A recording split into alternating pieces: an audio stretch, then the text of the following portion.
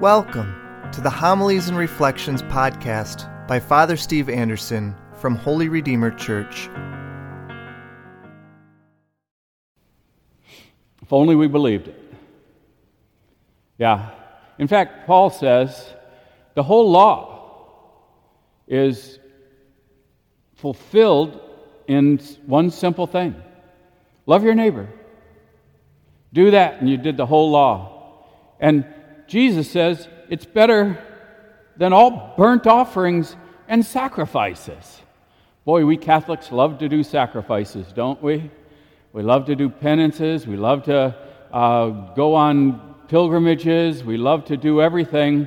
But to love God with all our heart, with all our mind, with all our strength, with just everything in us, to love God like that and to love everyone that way, we just don't want to do that. We want to do the sacrifices. Give me some sacrifices to do so I don't have to do that.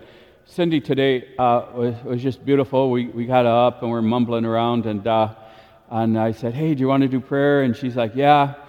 I'm like, which prayer do you want to do? She says, let's do this book of poetry. And I'm like, okay, that'll be different. That'll be cool.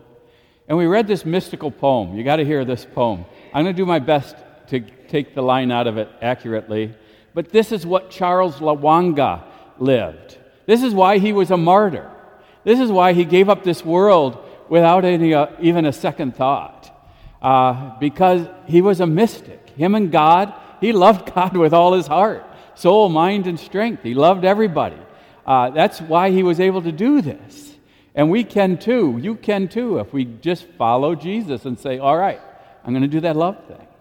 Forget everything else. I'm going to do the love thing. We know Paul says it's fulfillment of the whole law. So here's the poem. It goes something like this. All right? It's really cool. It's really silly. So try to follow. I'm going to try to get it. It's the man's the poet. He says, I was meditating with my cat one day, and my cat said, what happened? And I looked at my cat and said, what do you mean? And my cat said, I had become the whole sky. And now I'm hemmed in on this fur and this body. And I'm like, wow, how cool. The meditating cat had just disappeared from this world and had become the sky. St. Teresa tells us this same thing about our soul, that if you just meditate or go into your soul, that at first as you enter in, and I've done this, it's like you enter in your mind and it's just a small temple to the Holy Spirit, if you will, your soul. And then all of a sudden when you enter in, it's bigger than the whole universe. Your soul is bigger than the sky. It's bigger than the universe. And then when we come back to this world, it's like, what happened? I was meditating and I was the whole universe. And I came back and I'm stuck in this body. I'm hemmed in. And Charles Lwanga was able to know this beautiful mystical truth. It's not about, what does Jesus say? Burnt offerings and sacrifices. That's just ego that wants to do all those things. Because we want to keep on doing our sins. You know, we all have our besetting sins. And we want to go ahead and do sacrifices to make up for them. You can't. Jesus' sacrifice makes up for them, not yours. We do sacrifices to try to put the ego down, but not to make up for our sins. Our sacrifices are so that we can be able to enter into our soul and to soar like the mystics soar. Theologians, they mumble, stumble, fumble around. Mystics soar. What do you want to be? Do you want to be a follower of Jesus?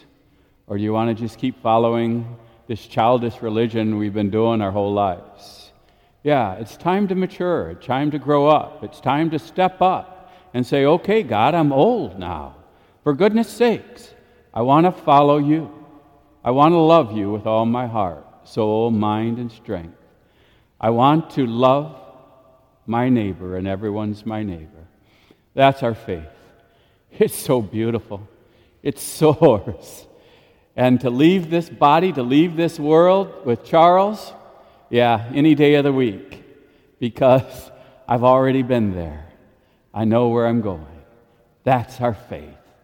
It's beautiful in the martyrs and the saints. And what a wonderful faith we have.